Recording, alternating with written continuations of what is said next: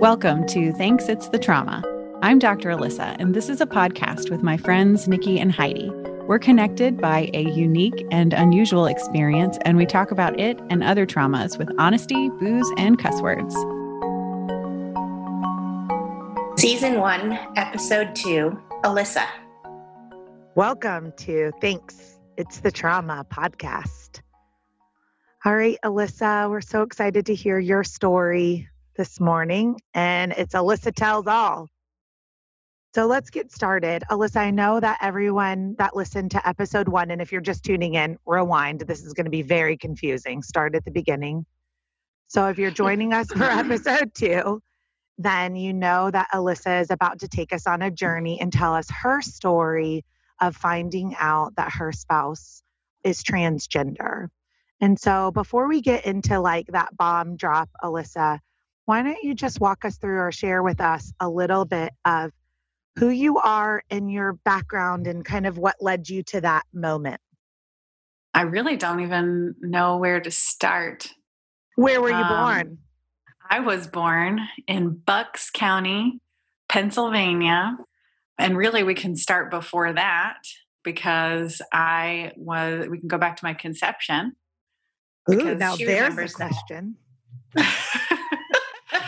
Because I was conceived in a petri dish with a sperm donor. I was one of the very early IVF kids. And I wouldn't find that out though until I was 15. But that's how I was conceived. And that definitely impacts my story and the way that the lens that I see things through. Well, this is interesting because we're actually recording on Infertility Awareness Week. So I am so curious I know it is timely, but I really thought you were about to tell me you remembered you had a conception memory or something. And I was like, I have a lot to learn in this life. No, I do not. So your mom, was she married or was she a single woman? She was married to a man named Keith, and they were young. My mom was, I think 24 when she decided or was when I was conceived. And she was married to Keith, who could not have children. And so that's very young to go through the IVF process. Do you know anything more about that story? Like, did they try for a long time or multiple miscarriages, male factor? No. So Keith was not always the most forthcoming person. He had some kind of medical incident happen when he was very young that meant that he was infertile. And he knew that prior to getting married to my mom, but did not tell her that information until after they were married. And she was devastated because the only thing she ever wanted was to be a mom. So sometime after they got married, I don't know how he told her or how that information came out, but then she just became very determined to have a child. And so somehow found out about this experimental program, Temple University in Philadelphia, and was free. And she went one time and she was pregnant with me. Wow. Okay. So you said you found out when you were 15, but before we get to that, what was your childhood like? My childhood was confusing, sometimes lonely, and then sometimes feeling loved. So Keith was emotionally abusive, occasionally physically abusive to my mom. And so I grew up with them married together until I was, I think, 9 or so. My mom decided to divorce him.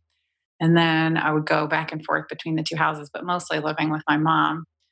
And so living with Keith was frightening. It was hard, but I didn't know for many, many years that the things he was doing were abusive. I wouldn't have called it that. I just knew he was unpredictable and frightening. But yeah, it was abusive. But then my mom could be really loving and warm, and I would spend a lot of time with my grandmother, who was the most maternal person ever. There were light spots in there too, but most of the hard I didn't even have words for. So it wasn't even like I talked to anybody about any of it. Now you're using the name Keith and not Dad. Tell me why that is. Well, a couple of reasons. One, he's not my biological father, thankfully. And two, like he never was. I mean, I called him dad for a number of years, but he was never a good dad. He was not a good dad. And when I was 17, I completely cut off that relationship. One of the things we're going to talk about a lot in this podcast is namesake and like the importance of names. And so I just wanted to kind of hear from you on making the decision to choose, a name rather than an affectionate name like dad. So now tell me, how did you find out when you were 15? What happened? Well, that was Keith also. So we're sitting in a sports bar called Bleachers in Franklin, Tennessee, and I'm getting a hot dog. And it's a really big, juicy hot dog. And I'm excited to sit down and eat it. And then Keith says to me, my kidney's failing. And this was a conversation we'd had a lot. He'd had a kidney transplant back in the early 90s. This was at this time, late 90s or so, early 2000s. So he tells me his kidney is failing. He only has one, and he had a kidney transplant. His brother gave him a kidney. It's not working anymore. So this was, now I can see, manipulative. Why do you tell your teenage kid your kidney's failing? Because you hope that she's going to say, well, I'll just give you my kidney. So that's what I said. He set it up. I gave him exactly what he wanted. I'll give you mine. And he said, well, you can't. And I said, well, why not? He said, you tell your mother you wanted to know this. You tell your mother. I was like, what the fuck? Wow. Still haven't been into my juicy hot dog, by the way. It's just sitting there. We can send you one from Costco to make up for this moment.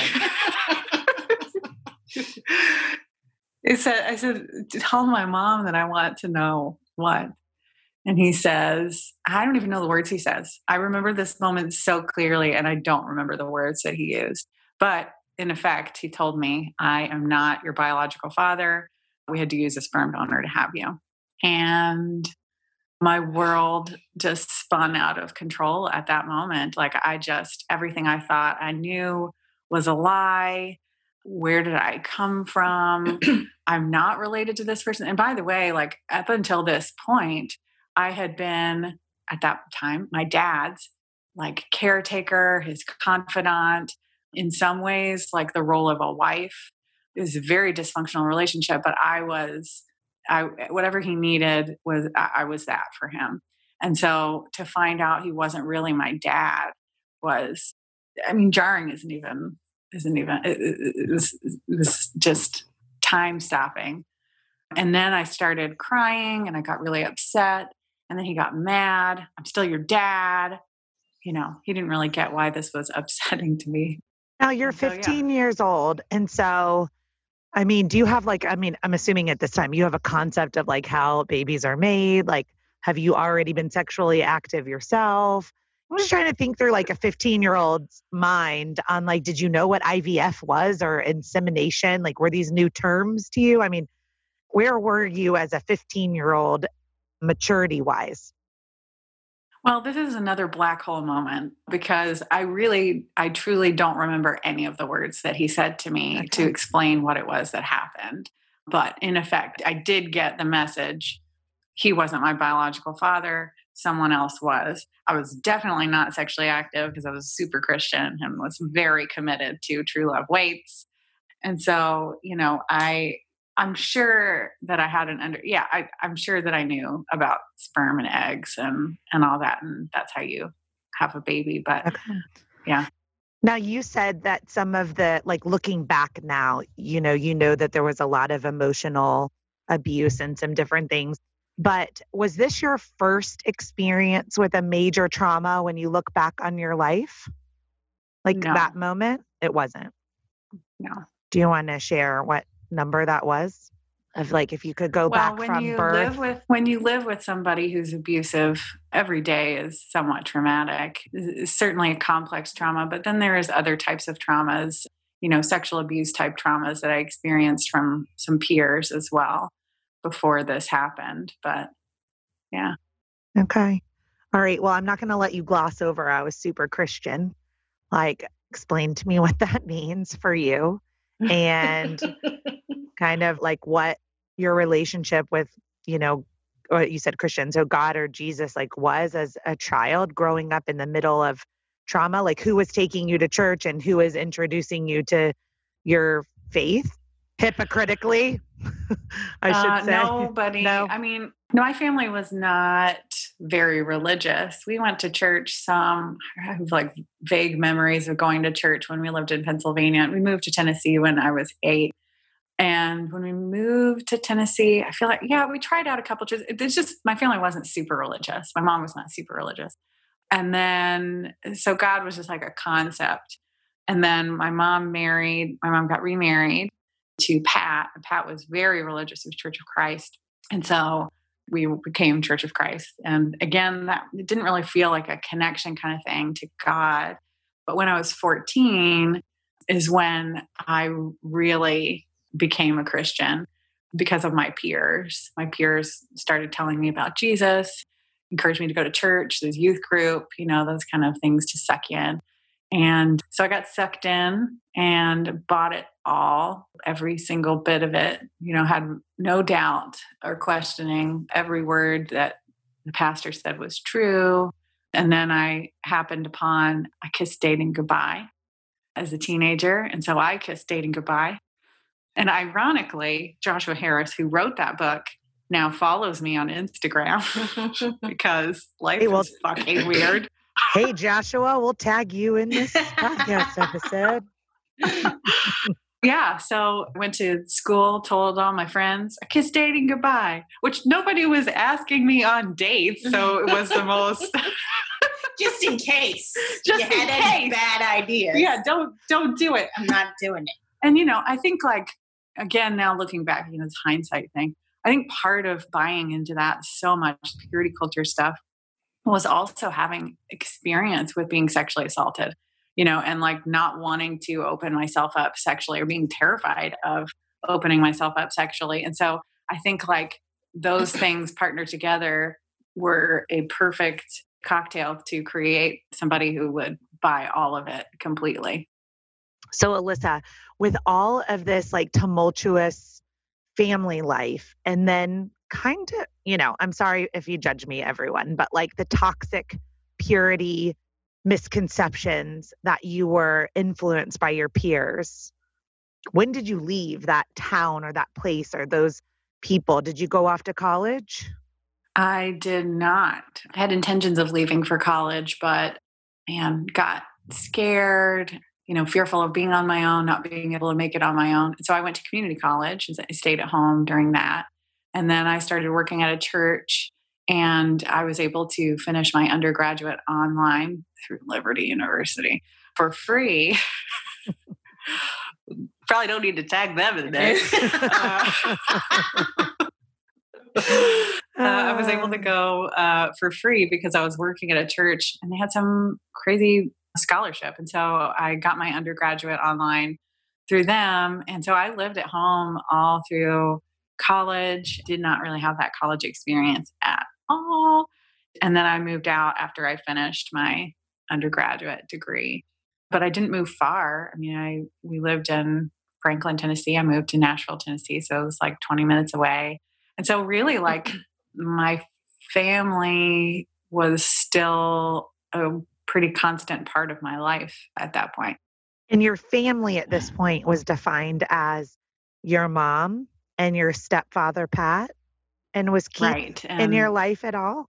So I completely severed that relationship when I was a teenager. Okay. He kept trying to come back in. He showed up at my work. I was working at TJ Maxx. He showed up and was frantic and told me his wife had OD'd on something and was in the hospital. I didn't know his wife because he wasn't a part of my life anymore.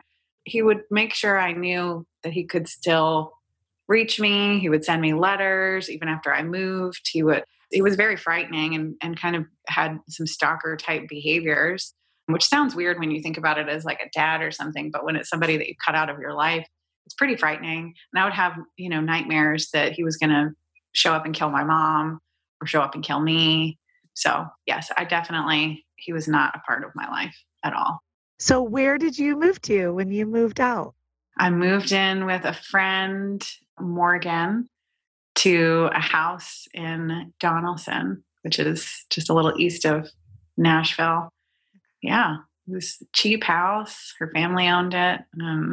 Had a fun time. And so were you still committed to not dating? No. Okay. At this point, I realized you actually do have to date if you ever want to get married. But I was still very committed to the purity culture stuff and was on the hunt for a husband. So now I want you to bring us kind of up to speed with knowing some of your background and kind of intersecting with your current life. So here you are today, right? Not identifying as a Christian, divorced, a mom, doctorate in counseling. So how did you make that leap from where you were having just moved out of the family home, completing your undergrad degree, to then, having this master's degree, this doctorate, getting married, having kids? Kind of bring us up to speed, because that's a major leap. So in just a few years. Yeah. So, my 20s were really spent very committed to evangelical Christianity, doing mission trips, leading student ministry, searching for a husband, a godly husband. And then when I was 28, I met James, and within 3 months, we were engaged. Okay, back up.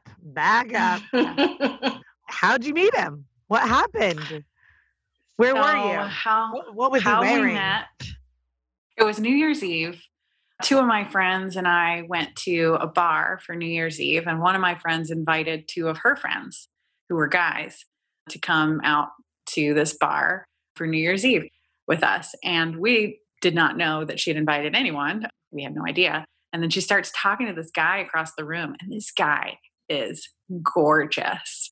And he's wearing this pink tie, and he's got this blonde hair, and he's just so cute. He looks like a Ken doll. And I say to my friend Amy, like, who is that guy that she is talking to? Like, he is so hot. And Amy's like, he is so young. I said, no, he's not. He's my age. I'm telling you, he's my age. Because he looked young. He has a baby face. And it was James. And we meet. I flirt a lot. He's very drunk and remembers very little of this interaction. Which, even if he wasn't drunk, he'd still remember little of this interaction. Right. He only remembered a little of it. And then I was smitten. But again, he didn't remember much about meeting me. And then I did everything I could to get in front of him over and over again after that. So how old were you then, and how old are you now? So I was 28 then. I will be 35 in 2 weeks. 7 years ago. Or were you on Facebook?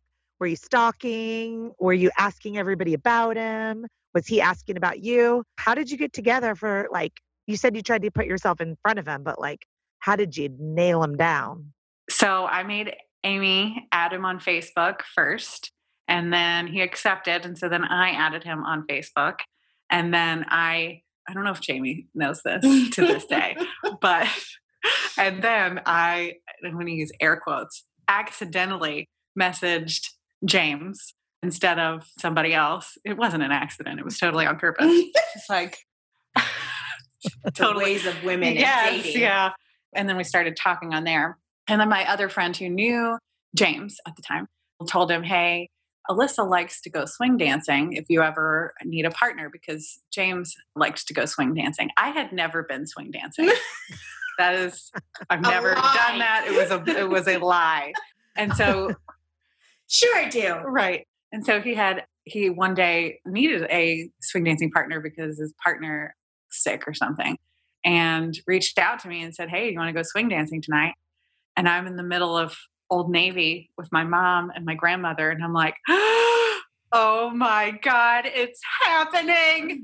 And I had already planned on watching my nephews that night. And I'm frantically texting my sister, like, I have to go out with this guy. Like, this is super important. And she was like, go. And my mom's like, we'll watch them. Because my mom was ready to get me married off too. So I had this date set up that was not really a date. Okay. Like, it was not a date. It was supposed to be swing dancing in a church. Okay. And was James single? Well, now that you know almost everything about us, let's hang out on social. On Insta, you can find us on Thanks It's the Trauma podcast. Everywhere else, including our website, just Thanks It's the Trauma. And if you have any questions or want to email us, we would love to get back to you. Thanks It's the Trauma podcast @gmail.com. Yes. Okay, so he was single. Only fairly recently divorced. Okay. At that time, only divorced a few months. But yeah. Well, so let's pause for our listeners because James, as you heard earlier, had already been married and had already had 2 children. And so you knew this going into the swing dance, right? Like this super hot guy, recently divorced, 2 kids, and you're like, he's that hot that I'm all in. 100%. Oh no, the kids sold it more for me. It's awesome. Because I had actually, at the time I met James, I was like, okay, so I'm going to be a single lady the rest of my life. So I'm just going to adopt. I want to be a mom. I'm going to adopt. And I'd actually gone to Haiti a month before I met James to make connections to see if I could adopt. I was ready to be a mom. And I felt like my kid was already out in the world. And so when I met James and was like infatuated, him having kids was a bonus, really. I have so many questions right now, Alissa, because so you're still at this moment, like you're still in purity culture and you're right. Like you're still you just have gone on a mission trip. 100%. Okay. So this is where I have stuff because I did not grow up like this. Like I was a huge slut. I had already had sex with a million people by the time I'm getting into this. You and I have very similar stories because I am astounded by her story. I'm like, we had none of that for over here. So Nikki and I are confused by this. We're going to interview each other. Okay. So you're 28 years old. You're a virgin? Yes. Still? Question mark. Virgin. Okay, this is amazing. And then, but so I have some funny business. There was no funny business. Not even like, we're not even just talking a technical virgin, like no funny business. Well, that was my next question because I grew up in North Carolina in the Bible Belt, but all my slutty friends did everything but have sex. And I will be honest to you. It's also a thing that some girls have anal. Butt sex. Like, yeah, tons. Technical virgin. Yeah, this is she would have done 100%. No, I was like, you could kiss. That was it. You could kiss and hold hands. Okay, you are like an angel. So lame. So at 28 years old, you still had no STDs. This is amazing. To be clear, at 35, I also still have no STDs. Wow. So. Well, get on it. That means you're not having enough sex. What are you waiting for? You haven't lived. Okay. All right.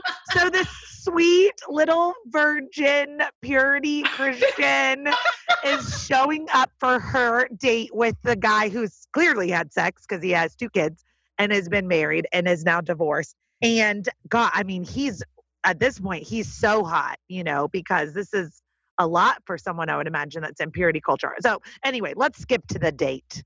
So is it super obvious that you don't know how to swing dance right off the bat? 100%. And not only do I not know how to swing dance, I'm also very nervous about swing dancing, period.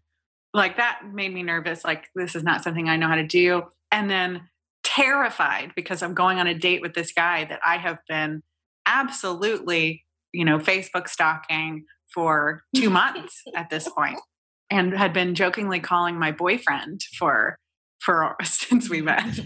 And so, yeah. I'm like, apparently everyone listening, it works, don't You judge. could have just called him your future ex-husband. Oh. Alissa, if it makes you feel better, I just call it manifesting. Yeah, Right. You know? Same. instead of stalking. Yeah. We've all done it. I have had Doing it right 1,000. Yeah, I am doing it right now. Let's open up Hinge. I'll tell you who's my next husband, my boyfriend. Andres Cesar right now. Okay, anyway, sorry. Okay, so keep going. You're swing dancing. Did you break an ankle? I did not. And very quickly into it, James figured out, oh, this is a date. Like this isn't just this isn't just like two new friends getting together doing swing dancing. And he was into it. So that was good. Like we were both like very into it, and like it became a date more than just focusing on swing dancing. Okay. So then we did the swing dancing thing, and then we left and we went to a bar and we talked for hours and learned a lot about each other's lives, like way more than you tell somebody on a first date, which to be fair is how first dates go with me. So, but i.e. therapist. I.e. everyone's on a first date with us right now. Right. It's a hot mess. Welcome It to is. the train wreck. It is. So did you walk away from that date thinking like, I think I'm going to marry this guy? oh, for sure. I mean, yes, absolutely. And did you kiss? Was there like a makeout session? No. Okay. So here's the thing. At this time, James was also heavily Christian and was not having sex outside of marriage either.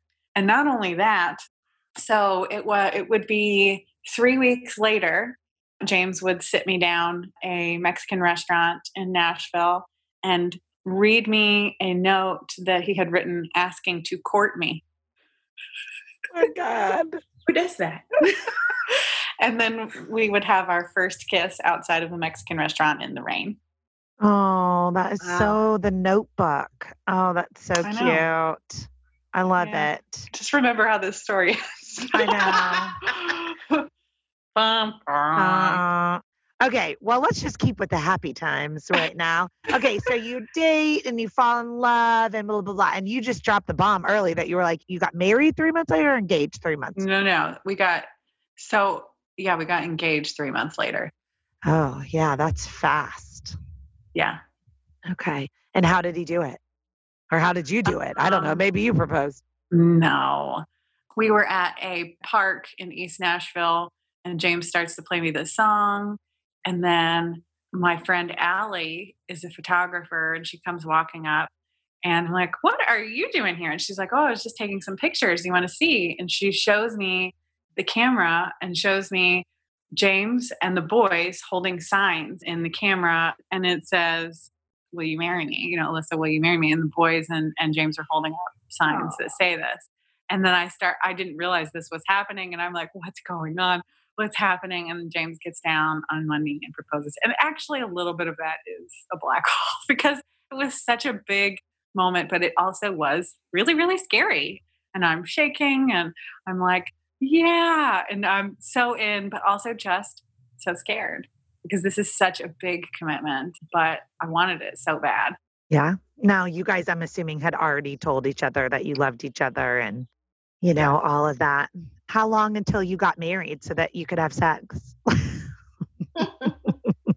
I'm so sorry. 5 months later, we got married after getting engaged. Where'd you get married at? We got married in Spring Hill, Tennessee, which is south of Nashville.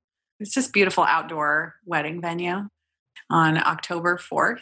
And yeah, it was a beautiful day. It was a very, very cold day. It turned out to be the coldest day of the month. Every day around it was really warm and 60s, 70s. That day was in the 30s, unfortunately. But it was a beautiful day. All right. So, did you have sex on your wedding night? Yes. Oh, good job. See, those of us sluts, like me and Nikki, who had already had plenty of sex, we were too tired to have sex on our wedding. I don't know about you. That was the most exhausting day. I hadn't eaten. Everyone drank all the booze. I was I want to go to bed. Like 99% of everyone I know does not have sex on their wedding night because they had sex every other night before that. No, the only people, that was the in first fact, time. Nikki, I don't know about you. The only people I know that have sex on their wedding night are ones that are virgins. But that's a sweeping We'll get statement. to my story. I did have sex on my wedding night. You did. It was not like the glorious, that it should be. It was more of like, yeah, we got to do this. Okay. Yeah. Well, for me, not to say it was a bad thing. I was just tired. Facts. I was too tired. I was also pregnant. We'll get into that later, but okay. Man, these are going to be good stories. Cannot wait to get to Heidi. Yeah. Okay. So here you've dated for 8 months. Everyone knows where this story is going. So what I think is on our listeners' minds, because it's on all my friends and family's minds. And so let's just ask some of those questions, right? Is in those 8 months of falling in love and like getting married and having sex and like moving in together and starting your life together, what was your greatest fear? Like, what did you think if you ever got divorced? What did you think would be the reason? I was afraid that it would be growing apart. Okay. Or falling out of love. Just over time. So. Yeah. Or me missing the signs, like thinking this was God's plan for me, but like maybe it wasn't, and like this, it just would be really hard. Or So your inauguration into becoming a wife was also becoming a mother, stepmother at the same time. Yes. When did you and James decide to have your own biological child? So the funny thing is, my very best friend, Lindsay, she and her husband had been trying for a while to have a baby. And then they found out on a Monday that they were pregnant. And we were so excited for them. And then James said, well, should we try too? And like, you guys could maybe be pregnant at the same time. And I was like, yeah, let's do it. Like, that would be awesome. I found out Friday I was already pregnant.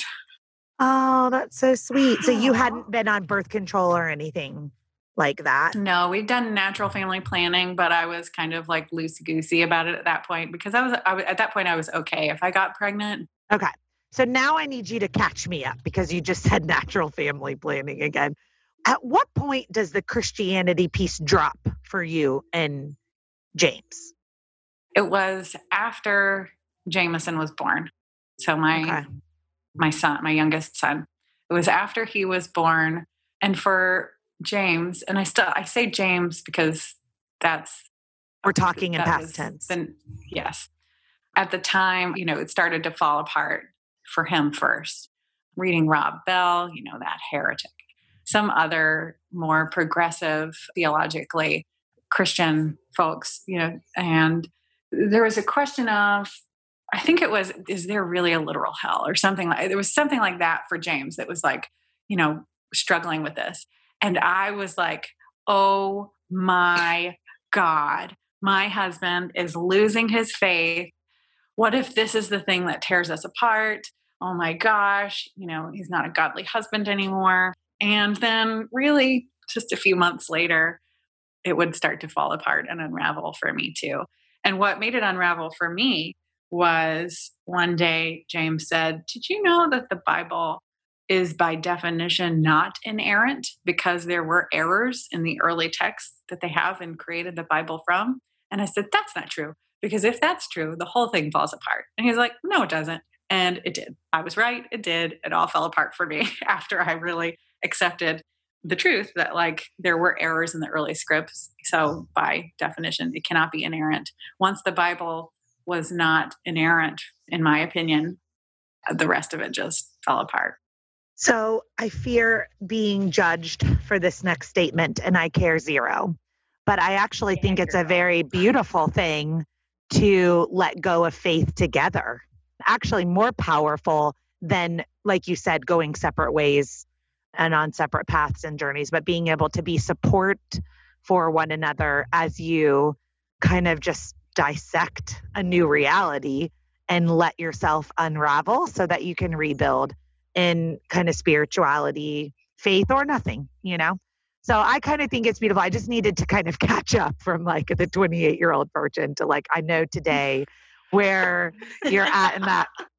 So Alissa, your marriage, pretty typical, happy? Like tell us about your marriage. Any signs that maybe the person that you were married to wasn't their true self of who they were born to be? What was marriage like? Our marriage was great. I mean, we decided before we even got married that we would be committed to growing together. We would go to, marriage retreats every year. We would go to marriage counseling. We were just really committed to having a healthy marriage. And so, I mean, we would go to these marriage retreats and do these little games that are designed to show like how well you communicate and things like that. And we'd be the best out of all of these couples, like couples who'd been together 50 years, couples who'd been together 10 years, and we'd been married one, and we would be the ones that like did the thing faster than anybody because we could communicate so well. We liked each other and we loved each other. And we worked so hard at being good at marriage. And I think that was a goal for James because of having been married before and that marriage not working, was wanting to be good at marriage. And I think like he really was, he put forth every effort that he could into being a good husband. And so, we had a good marriage, and there were no signs for me that James was really Jamie. The most that I could say is, James had a limited emotional range, which is not unusual for men, right? In our culture, lots of men don't experience a range of emotions because they're told that they shouldn't. And so that made sense with his history, upbringing, and so that's it. And now knowing Jamie has all the feelings. And so now again, hindsight, like I can put the two next to each other and see, okay, that if anything, that would be a sign that James was not fully whole. But again, like culturally, it fits. So even looking at it that way, no, there really weren't any signs. Yeah. So and I'm going to dig even deeper in this because people are curious, right? And so your idea of what sex should be or should look like, that was good and normal for you in your marriage, it sounds like, and your dating life. I mean, I think that there's a misconception out there. Like people are like, oh, did you ever catch him in your clothes? And I'm like, no, why? Like if my husband was wearing my thong, why would I have been married? Like we all have children here, which means we were very sexually charged and attracted to our partners. So Alissa, I just wanted to kind of make sure that we said that for listeners in your story. Right. There were no signs in our marriage that James was really a trans woman. No. Yeah. So leading up in episode 1, we heard about the bombshell being dropped at the birthday party. What was it like for the couple of months or the week before that happened, before James told you about becoming Jamie? At that point, we were both still finding our way through spirituality and connecting to different things, faith-wise or spiritually. And so, that was part of where we was both kind of exploring on our own individual spirituality. And so I think part of that is where Jamie is born. It was in that spiritual journey, recognizing that she really was trans. So, I mean, I was aware for sure that we were both kind of figuring some of that spiritual stuff out, and that was just it's an uncomfortable process to kind of lay everything out and go like, what do I and don't I believe, and what stays, what goes. And so we were both kind of still in that process. So that's kind of where we were the couple months before, I would say, and even, butting heads at times on some of that and not landing in some of the same places, which I think is fine, but again, kind of led to where we ended up. So like the morning of, pretty normal day. on that day, did you wake up still thinking, I'm going to be married to this person forever? Of course. Absolutely. I was very, committed to James. Yeah. I think it's important that this is where we talk about the introduction of trauma. So hearing Alissa, you walk through your whole story and like the fun and the love and the creating a family and changing and journeying together and waking up in the morning thinking, I love my life and it's going to be like this forever. And then a major trauma being introduced, and we each have our own unique stories that we're going to go through. But that's where thanks. It's the trauma comes from. Alissa, thank you for sharing that big story. Next episode, we're going to dive into my story. And the episode after that, we're going to dive into Heidi's story. Then we'll move into the aftermath and the coping and the healing and the grief of all of this and how each one of us are on different planes and levels, but at the same time in the same place. So thanks. It's the trauma. Thanks, It's the Trauma podcast is not a substitute for therapy or mental health advice. If you or someone you love is in crisis, please call 1-800-273-TALK, 1-800-273-8255. You can also text the word HOME to 741-741 to reach a trained crisis counselor. You're a peach. Thanks. It's the trauma.